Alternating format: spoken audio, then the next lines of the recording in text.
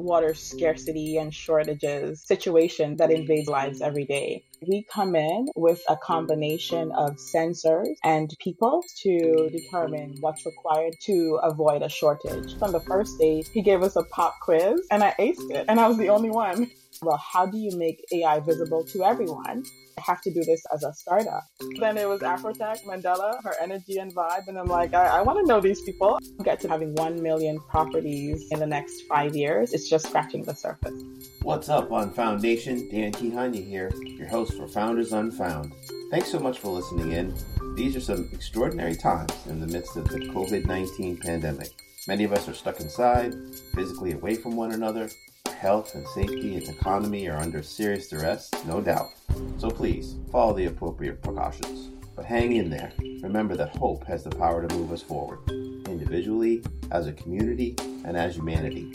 So to that end, Founders Unfound will continue telling stories of compelling entrepreneurs. Listen in when you need a little inspiration. Today you'll be hearing from Dr. Kayla Fleming, a PhD and scientist by training, who has a passion to bring AI into the lives of the everyday person like you and me. She is co-founder and CEO of Smadgy.ai, a company using AI to solve water scarcity and shortages around the globe. Our episode is sponsored by Founders Live. As always, you can find our podcast on Apple, Google, Spotify, SoundCloud, and Stitcher, and now YouTube.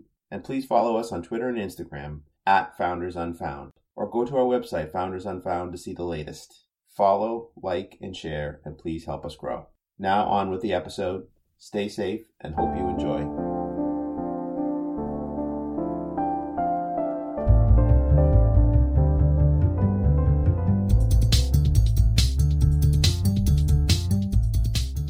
Hello and welcome to Founders Unfound, spotlighting the best startups you don't know yet.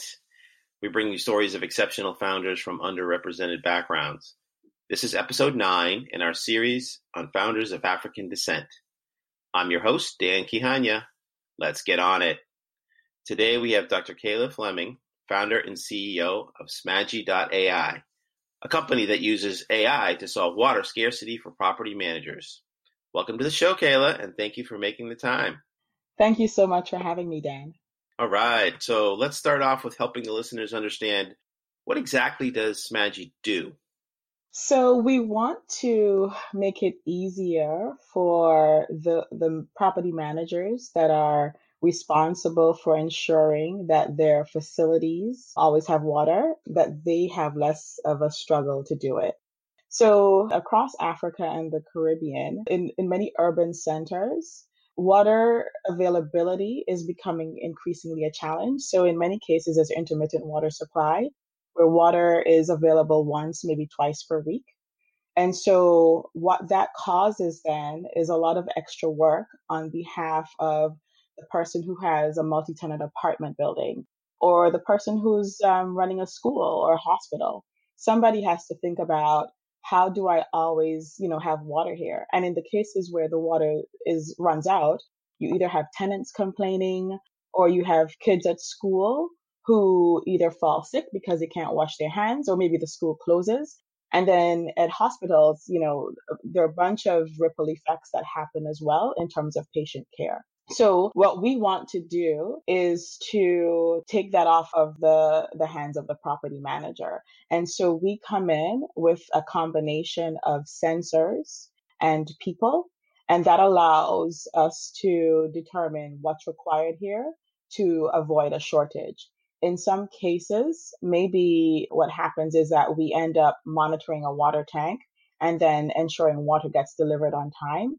In other cases, maybe there's been an escalation of bills because there are leaks and other things that are going wrong on the property. And so we also address that. We've been working in Nairobi with different property managers. So we have hundreds of thousands of data points that have been collected that have helped to reduce the number of individuals and facilities that have run short of water. We also have gotten to a pilot in Jamaica where we're working with a water utility. In that process, we will be increasing the number of underserved communities that have more reliable access to water.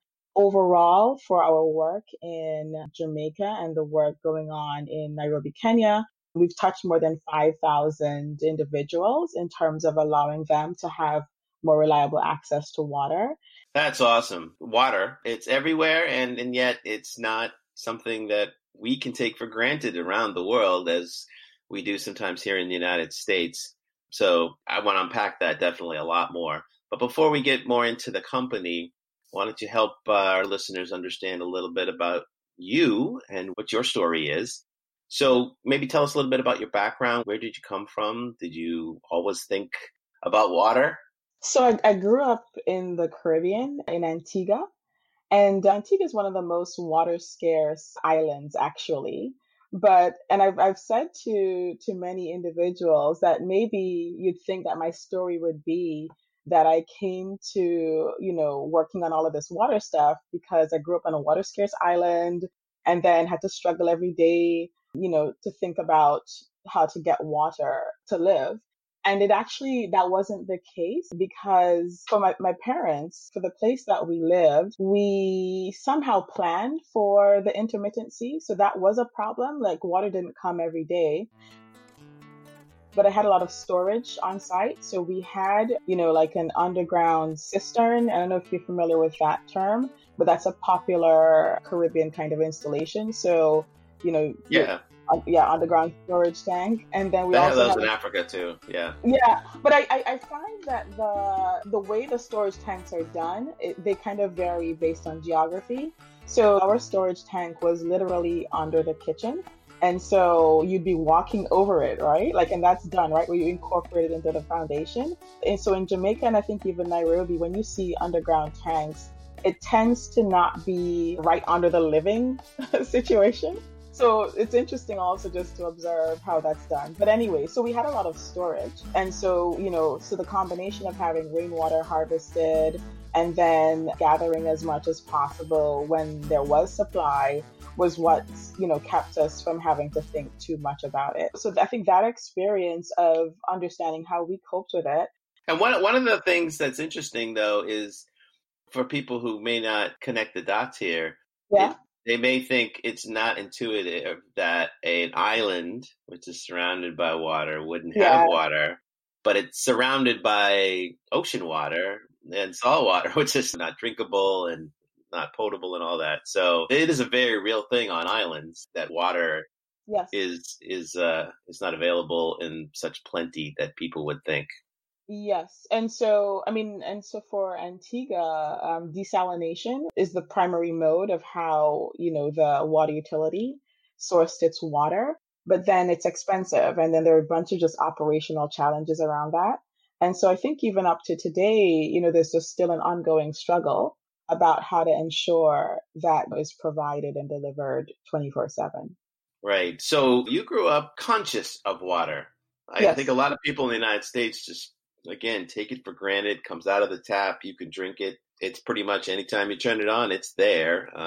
Except for a few places in the United States, it's pretty consistent. So you come from a background already where there's a consciousness and awareness of how we get water, what do we do with water, how we get it, where it's stored, and so forth. Can I say though, what's interesting in the US is that so water provision 24/7 is mostly solved, but the issue that's looming on the US side is around affordability. And so the question is because it's getting more and more expensive to provide that water 24/7. And so when you look at California and a bunch of other urban spaces, the challenge is how do you ensure that this water that's being delivered consistently is actually also accessible and available, given how much you're selling it for. Interesting. I wonder what is driving up that cost. Is it the redistribution, the cleaning, or filtering, or Yeah, there's a lot that goes into ensuring your water is available 24/7.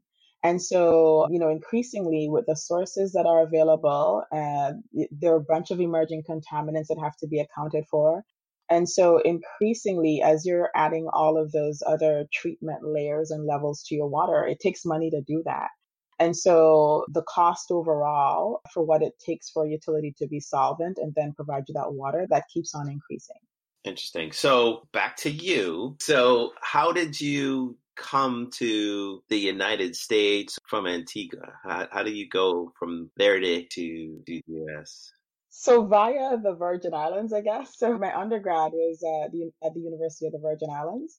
And so, it was like a chemistry undergrad. And so I was surrounded though by peers who, for them, grad school was just what was next. And so that was like, and grad school was going to happen in America. So for me, I knew that I had to figure out, okay, I was just doing what my friends were doing. And so I had to figure out grad school. What was I going to do? So, I did an internship for chemical engineering because I had a chemistry undergrad, and the University of the Virgin Islands is a pretty small school. And so your options for what you could do, were somewhat limited, but because I was always good in the sciences, chemistry worked out really well. And then I took the opportunity to look at what chemical engineering might look like, possibly for grad school. But I ultimately settled on doing environmental engineering. And so for the places where that was happening, Wisconsin just bubbled to the top in terms of the package that I would get as a grad student. And so so my academic journey began my US journey. And then after that, I think work continued that journey. So I've lived across a bunch of states, just pursuing various opportunities connected to water, actually. So for my PhD work, so I was a civil and environmental engineer. And so I looked a lot at water quality under different disinfection regimes. So for US water quality, one of the concerns is what happens when you put chlorine into the water. And so there are possibly these cancer-causing contaminants that can pop up depending on your organic matter content of the water. And so in some places, chlorine is not the preferred option because it's too risky because of the byproducts that could form. So I did a lot of work to understand how this alternative disinfectant called chloramine could be properly managed. And so what I developed was a model to help water operators manage the water quality in their systems. Fascinating. So you got to tell me though, going from a small school in the temperate climate of the Virgin Islands to a big university in the United States in probably one of the coldest parts of the United States, how did you make that transition? Plus the sort of the cultural makeup of the student body. I mean, what was that like going from one to the other? So, it's interesting. So when you're younger, before I went, I didn't even think about it. So I knew it was a different place that was possibly going to be different and colder, but it didn't dawn on me, all of the things that I'd have to think about. And what's funny is that so the summer before I went to grad school, I also did an internship with, I think it was Raman Hass. And I remember the scientists there, they were like very concerned. They're like, "You're going where? Wisconsin? Do you know how cold it is?" They're like, they were trying to find me another option. They're like, "Poor baby, you're gonna freeze to death." And that was the first time I had to like consider, wait, am I gonna freeze to death? So, and actually, growing up in the Caribbean separately, there's always this fascination with cold and snow because your whole life it's just, sunshine. And Right. so I remember like when I was younger, we'd do things like open up the freezer to kind of get a sense of like, well, what does cold really feel like anyway? And when you're watching TV and seeing snowman and that you have no concept, right? Right, So, right. so there was a piece of it that was really kind of exciting. The idea that finally you'd get to see snow. And so I didn't get to see snow or even have a notion of what that was until I went to grad school. Wow. I think I remember by the first winter, I went out with a bunch of friends to some kind of salsa dancing something. And then I think the weather report had snow possibly on the forecast. So by the time we left the event, I remember we're like walking towards the door with all of these friends. And then we open the door. And then for the first time, the snow is coming down. And I'm like, "It's snowing." And then all of them were like, "You gotta get over it." Like they were not into my enthusiasm at all. Yeah, when you grow up with snow, you realize that sort of euphoria peace that comes over you when you see that first snow. You just know in the back of your mind, okay, there's 3 or 4 months more of this stuff that I've got to slog through every day, and It's going Yeah. to affect how I move around and how I feel. So how is it from a cultural standpoint? Did you find it hard adjustment, or because you were in sort of your academic world that it wasn't as pronounced a difference? Yeah, I mean, for me, it was fine, but I think it's because maybe I'm just such a nerd where I like, there's a lot to do, I think, just for the whole academic program. And then there were so many people that were so very nice. And so for me, I guess to get comfortable, I also did just seek out affinity groups. So, there's like a Black Student Union and a couple of other things.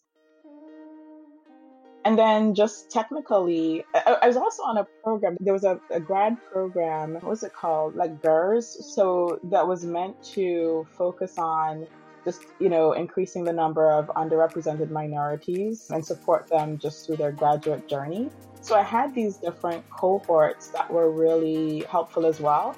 But then that was just a layer that helps you to, I guess, get comfortable. But then ultimately you have such a rigorous schedule, and as you're working towards just getting work done, that it's consuming in and of itself just for that part of the journey. And it's just amazing how, the years that you put into that, it just goes by so quickly. And so did you always have an affinity for the sciences, or you just sort of gravitated to the particular aspects of chemistry or environmental engineering, or did you always kind of have that mind, you think? Well, the first time I figured out that I was really good at it was, I remember like back in high school, we had this really cool chemistry teacher who would do crazy things. I don't know, like to keep us motivated, he'd call us names, but the way he taught just really got us loving the subject. And then I remember like there was a physics class that I think the first day, like I forget which part of high school this was, but the first physics class, I think on the first day, he gave us a pop quiz and I aced it and I was the only one. And so I was like, maybe I'm like really, I can do more of this Nice. kind of thing. So I think, and then by comparison for things like geography, so I think, some of those things, I think another part of it is that I think you'll probably hear, the same way that you'll hear from African students about peer pressure. So not so much from my parents, they're just fine with me, doing well academically, but there's also just this sort of cultural pressure about academics. Like your peers are like, look, this is how if you're going to be successful in life. Either you come from parents that have got it, or you're going to hustle and do the academic thing. And so a lot of my friends had that mindset that there are like two ways to go, and you don't come from like, really rich parents. So, that was just kind of the thing to do. And then, school in general didn't come hard. So for so many, it just made it that was just the obvious thing to do and how to live and how to be. That's really interesting. I think that's a fascinating look at, sometimes you come from an environment where you are the only one. And so then there is this idea that, okay, I'm going to break out and work hard and I'm going to hustle hard. And then there's other environments. My kids go to a school basically like what you're talking about, where everybody is sort of working towards academic achievement. And so the peer pressure doesn't become, hey, let's go out and hang out tonight. It's like, oh, you have homework? I have homework. Yeah, I'll talk to you tomorrow. And so that's really interesting for sure. But don't get me wrong though. So like the part of being in the Caribbean way of life is one where it's never fully academic, by the way. So I did also have to balance, in terms of we got our party on a little bit. So Nice. So we will take a short break to hear from our sponsor and be right back with Dr. Kayla Fleming from Smagi. Hi, this is Nick Hughes from Founders Live, a growing global community of entrepreneurial inspiration, education, and entertainment. The Founders Live movement includes unforgettable live-streamed happy hour pitch competitions held in over 50 cities worldwide, and the monthly events are coupled with a growing online platform where articles, videos, expert talks, technologies, and tools together help create world-class entrepreneurs. Our vision is to raise the tide for all startup regions, but specifically second and third tier markets around the world to ultimately power the pulse of early stage entrepreneurship and creativity. We'd love for you to be a part of the movement. Check it out and join for free at founderslive.com. So we're back with Dr. Kayla Fleming from Smagy. And before the break, Kayla, we were talking about life in the Virgin Islands. So let's switch back and let's talk a little bit more about the company. Now, you started with something called Diaspora.ai. Maybe you can tell us a little bit about that and then lead us into how that essentially spun into Smagy. Sure. So the work that I do now, if you look at just the underlying theme and what's threading through it, is that I'm very interested to ensure that in our increasingly digital world, that there are more individuals, the norm among us, who understand what AI is about and can benefit from it. And so I think quite a bit about blue collar workers and where they fit into the whole conversation. So I came to that point because, about 5 years ago, when I started to work with IBM in Nairobi, it was for me, I had this very just big revelation about the power of tech in terms of delivering services to individuals. And so before that, for my work, a lot of it had been very focused around, sciencey kinds of things. Maybe you do models and help improve operations. But in terms of feeling as if you'd really built a new service that literally can transform the way somebody's life works, I feel as if for the work that I did in Nairobi with IBM, it just set off this whole new set of thinking about how to be useful in the world. And that's my underlying goal anyway. And so we started to prototype a lot of ideas around, water, healthcare, food security. Is this still in IBM or this is? Yes. So that's where that happened. But then I wanted to be able to, more than prototype, really scale it and have it impact many people. That wasn't what our lab was designed to do. And so that's what then got me to thinking about, well, I have to do this as a startup. I want to be able to use technology to create social impact, but do it in a way where I'm also creating opportunity for the normal people. So that was the whole thinking and the idea. So Diaspora AI, like what that means and what that's about is that, well, how do you make AI visible to everyone? Specifically the normal people, the regular people that are around us, whether they are our teachers, our plumbers, or just the average people that or at least that I know. And so that vehicle thinks about water, it thinks about food security, and it thinks about things like healthcare and where AI fits. So how do you make the jump though from being able to do that in the quote unquote comforts of IBM to saying, okay, I'm going to go and try to figure this stuff out, hang up my own shingle, so to speak, and pursue it more vigorously? How do you make that jump?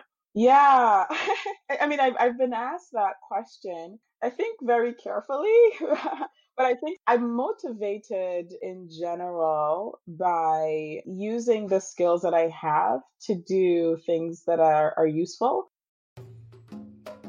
So, and I also always have had the feeling that I want to be able to do things that others aren't working on. So there is this drive to have some impact that I think is unique. So there's a personal piece of it. And then I think what's layered onto that is that with that driver, I feel as if I've found a way to do something that's really valuable, given what I've seen, and then also just with the numerous collaborators that I've been able to work with. There's an untapped opportunity to really think about the normal, when we think about Africa, for many who are not familiar with the continent, it's still the case that in 2020, that mostly we think about the lack or maybe just the very extremes, right? Almost like the poverty porn portions of it. And I'm not, negating that there are real issues and challenges to be addressed. Sure. But there's also like a beauty. There's a regular person. Like I know a lot of normal people, the ones who want, just like you, right? They want more simple access to water.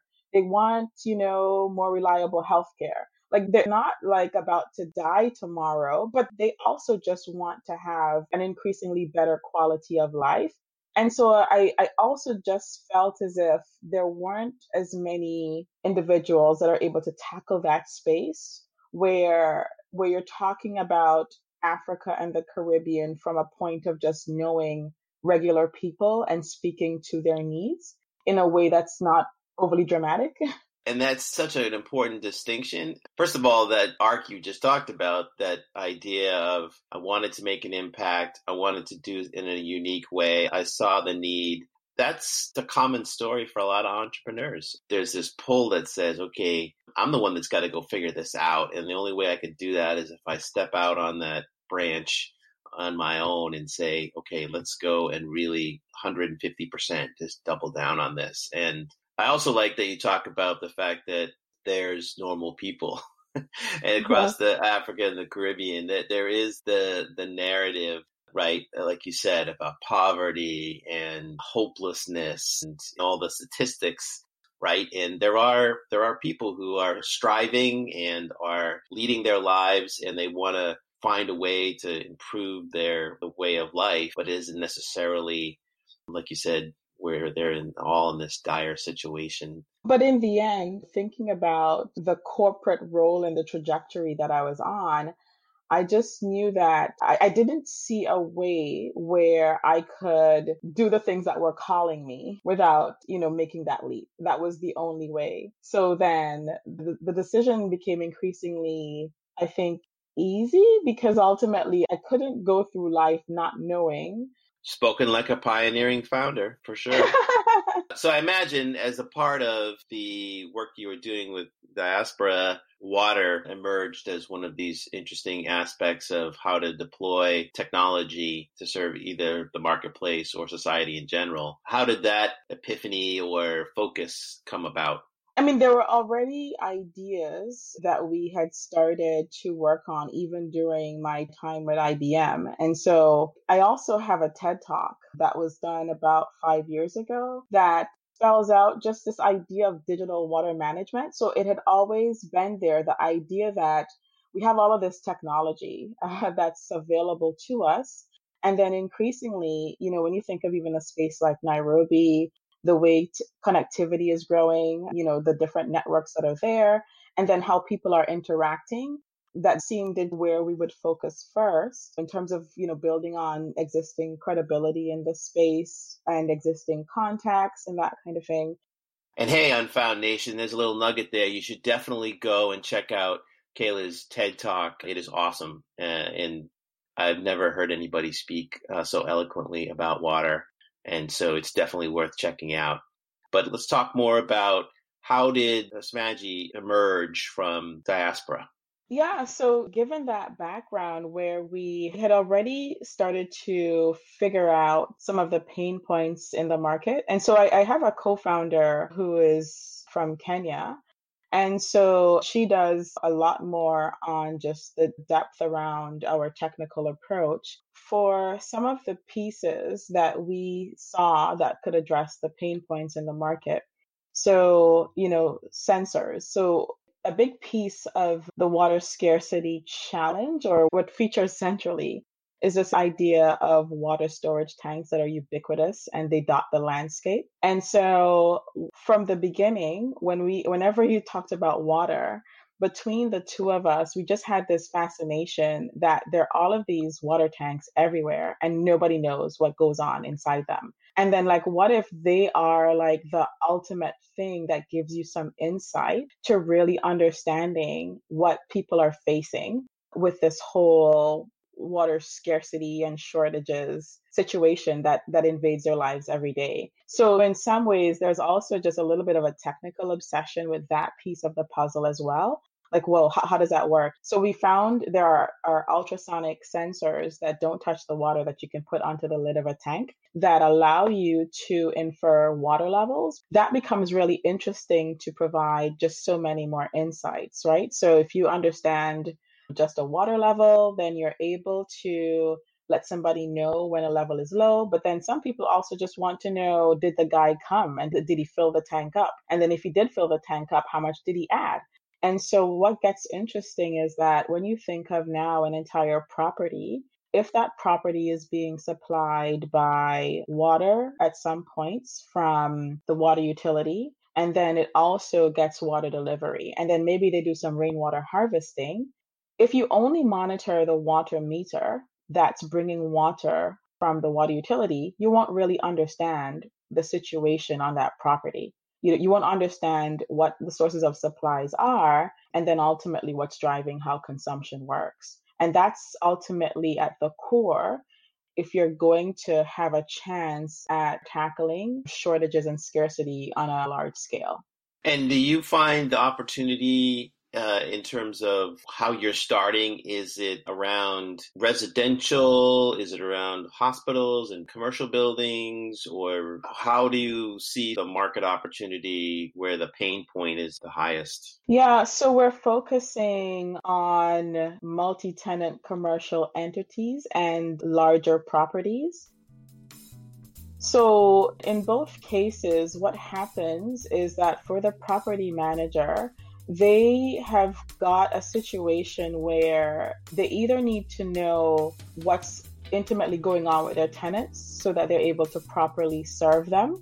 If you've got a property that's got, 10 apartments or more, the question is how will you reliably ensure that those folks that are paying you rent are going to have reliable water service, and how will they also be comfortable that how you've chosen to charge them for water is fair. And so what we've seen in some of the customers that we've started to work with is that there's a sensitivity that an apartment dweller has to their overall bill. And so in some cases, the way that an apartment or the property manager might charge for water is that because they don't have adequate metering, they will charge a flat fee, right? Some sort of service fee. And so the complaints then that come back are, you're charging me one number. I'm, being conscientious about how I use this water, but that guy, and how are we paying the same number? So that question comes up. There's also this other thing of, depending on how old your infrastructure is, leaks can pop up. And so how do you know what's going on when with that? And so now you find yourself with, just you're either ordering more water for delivery or your bill from the utility has gone up and you're not sure why. And so for you to get a control of that, you need to have some sense of how water is flowing through your system. So basically, you have sort of this monitoring system or platform that involves sensors and some humans in terms of deployment. And then do the property managers get some sort of a dashboard or an app or something? So for the water utility manager, there's a dashboard that allows him to understand usage, and then we're tailoring it in a way that meets the needs of the particular manager. So in some cases, maybe it's help with billing that's required, but in other cases, it could be that they want to get updates on what's going on so that they can plan ahead.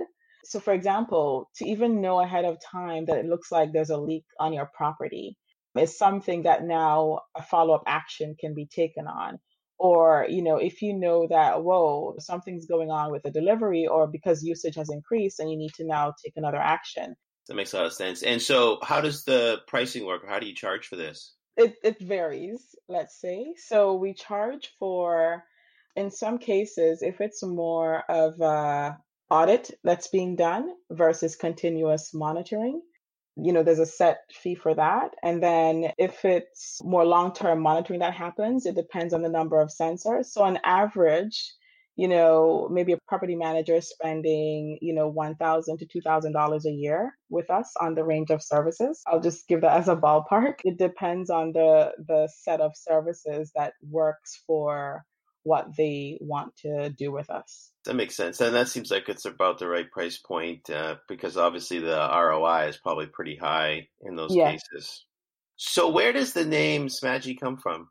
So it's I guess based on its Swahili roots. Maji in Swahili means water. And then the S just means smart. So it's water intelligence or smart water. Nice. That's pretty straightforward. Yeah.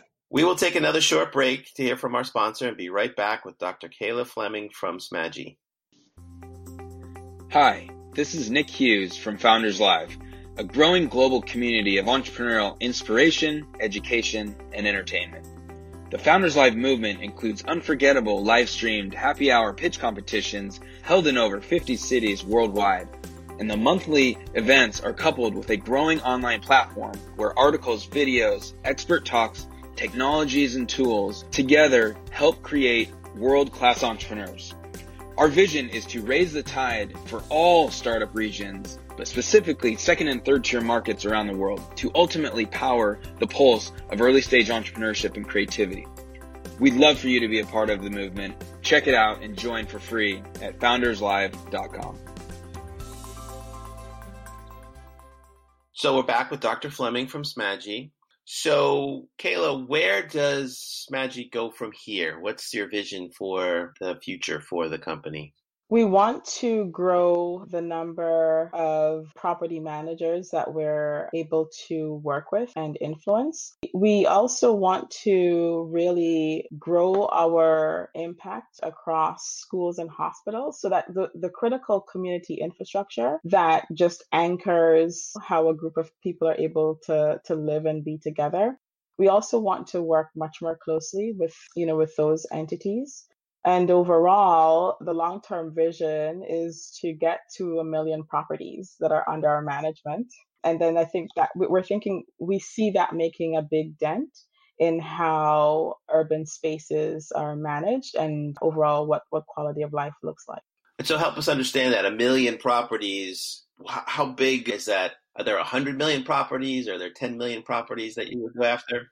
So if you look at the 1 billion that exists across sub-Saharan Africa, then 50% of 1 billion are in urban spaces. And that's, roughly the trend that increasingly it's an urbanizing, society. And then if you take a fraction of that, assume that 1 in 10 is going to be a property manager, and then take a fraction of that. So we've gotten to a point where we've estimated that there are roughly 50 million property managers. And so to now get to the point of having 1 million properties, let's say in the next 5 years, it's just scratching the surface. And so how have you funded this? Have you raised any money? Are you going to be raising any money? So far, to get to the point where we are at, we've bootstrapped and then, had some paid customers so far. But the next step is to have a pre-seed round of about 500,000. And we want that to be the next step in our growth to accelerate our efforts. And have you started that raise yet? Or are you We're just getting started with that.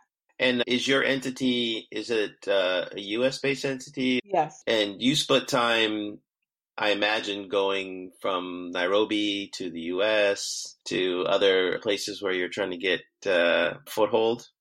So we have our developer team is primarily based in Nairobi, and we have pilots. Well, the pilot that I mentioned that's kicking off in Jamaica and customers in Nairobi. So my time is spent between the US, Jamaica, and Nairobi primarily, and then, other trips for just whether it's to meet with potential funding partners or just, for other engagement activities to talk about our work, that happens as well throughout the year.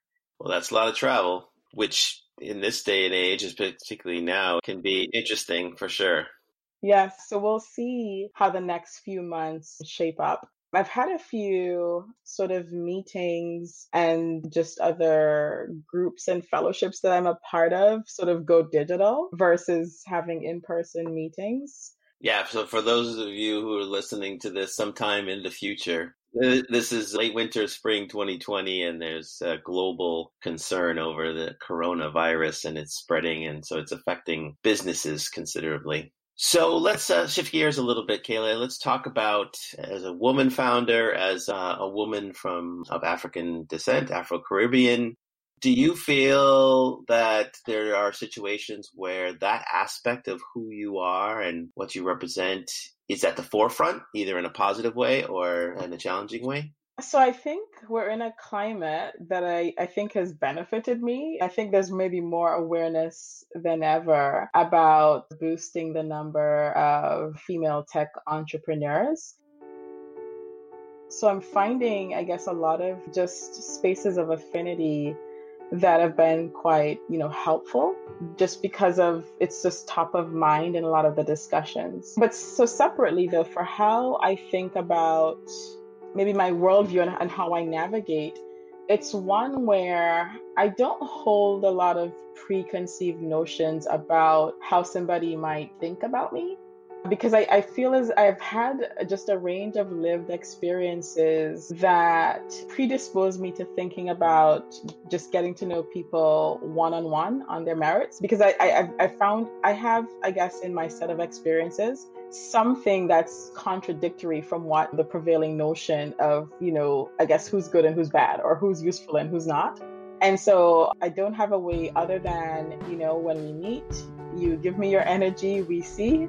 Hopefully it works. And if it doesn't, then, I got to move on to the next because there's so many people who have been, I think, amazing to me throughout my career. But I am very appreciative for the opportunities that I've had because there are just a lot of very topical narratives about women, race, and all of that have, I guess, been tremendously helpful to me as I've been navigating the tech space. So you find that uplifting?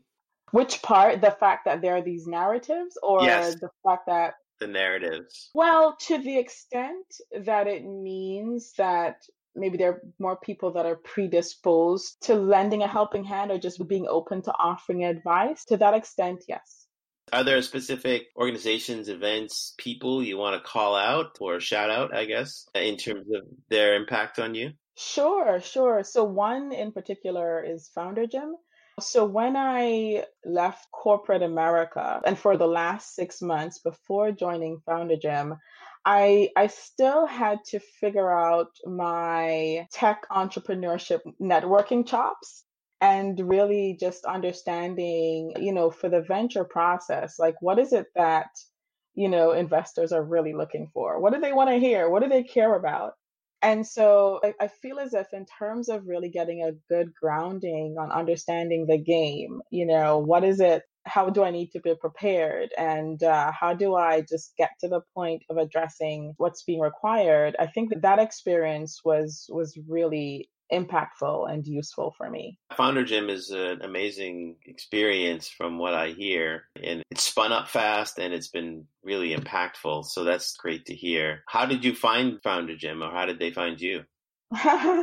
It's funny. I came to Founder Gym because of Afrotech marketing. So I remember being on Instagram and then I saw something that looked like a tech event, but people were doing like they were just having crazy fun in a way that wasn't typical for the spaces and the circles that I had been interacting with. So that just led to a whole rabbit hole of like, well, what's this about?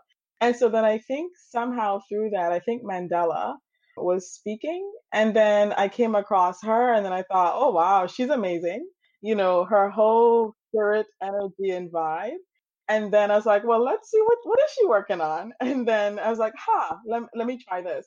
So then it was Afrotech, Mandela, her energy and vibe. And I'm like, I want to know these people. I want these people to be my friends. And that was kind of it. That's great that it can be organic like that. I think that's one of the interesting things is that there's this emerging Afrotech ecosystem that's evolved and it makes it easy and accessible. I think it's so unique though and necessary because I mean there are a bunch of different ways that people get interested in even understanding what this tech space is about. And sometimes I think for the way that the tech industry can look, it can feel as if maybe it's not your thing or like maybe there isn't really a space for your skills and abilities. And so I don't know if it's just the cultural thing, that kind of juice and energy and the vibe that Afrotech adds, but it's necessary. It's helpful, I think, for really promoting the inclusiveness and having more people even consider that, okay, I see people who look like me who are doing what seems to be fun things. Maybe, and so I think they've probably helped quite a few people even maybe reconsider or just begin to explore in ways that they hadn't before, the whole tech space. Yeah, I think there's been a traditional sense of it is welcome to all in the surface, but Yeah, it hasn't really felt that way. So right. I'm really glad to hear that. I agree that this explicit avenue that is more inviting, that shows, hey, there's people that are doing things that I can specifically relate to that are inspirational, because I believe entrepreneurship really has to be just like anything else. I mean, you have to see people doing it and you have to be able to identify with that path and say, yeah, wow, they're doing it. I know where they came from, or I know, the origin story. And so that's not too different from me, and I can do it. And so I think it's so important that these organizations are emerging and they're being supported out there. Yeah, I mean, there can be, 100 people saying similar things. But until you find one that just resonates, well, they don't all resonate the same way. And so I think that's ultimately why entrepreneurs always have a chance, because it does matter who says what, when, and how. And there's a niche that you probably are able to then carve out because there's just something unique about how you're able to explain and expose that piece of thing or that unique insight that you found. Have you been able to find mentors in the startup world? So, that's interesting. In general, I've not been a person who does mentorship, the whole mentor thing very well, even in the corporate world. That's one of the things that's accessible to you or available to you when you're in a very big organization. And so I think I'm still figuring out how best that should work. I do have individuals who are maybe trusted advisors to bounce things off of, whether it's about culture, Africa, or maybe specific tech kinds of things. In terms of overarching business mentors, I guess that's still a gap. And I think part of it, though, is that I'm still thinking about how to approach that. Oh, sure. I tend to echo some of that same sentiment. I think it's an interesting thing to move through life in this pursuit of whether it's academic or business or however you want to define success and excellence, where you're sort of doing it on your own and taking tips, taking instruction, taking some inputs, but how do you transform that into a place where you can take in ideas and perspectives from other folks? Yeah, and what is the best setup for that? But I think for me, I think what's been very good, or the thing that I thirst for, is just to be able to be among like-minded people.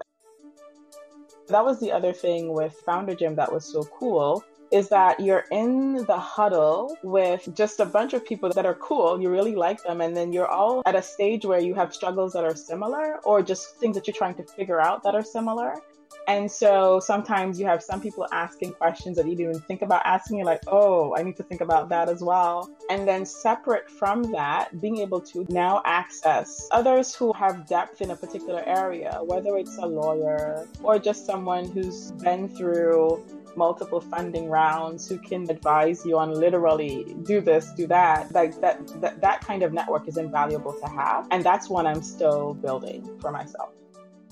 Makes sense. So if you were going to be Dr. Kayla Fleming of today and mentor Dr. Kayla Fleming of, say, I don't know, 8 or 9 years ago, or when you were at IBM, and you were going to instruct her on, here's what you need to look out for, here's what you need to do to be an entrepreneur, what kind of advice would you give her? Yeah, that's a good question. I know one of the things that I wish I'd gotten into earlier is maybe thinking about the whole angel investing world and getting my feet wet with that. So that's one thing that I think would have been, quite helpful. I mean, to be an investor or to just be exposed to people who are investors? Both, because you said 9 years ago. I meant the pre startup version of yourself. Right, right. because there are like several, versions, right? There's sort of the policy phase, and then there's sort of the starstruck tech, Right. phase, and then sort of the pragmatic, technologista. But ultimately, I think I always want to be the network builder person.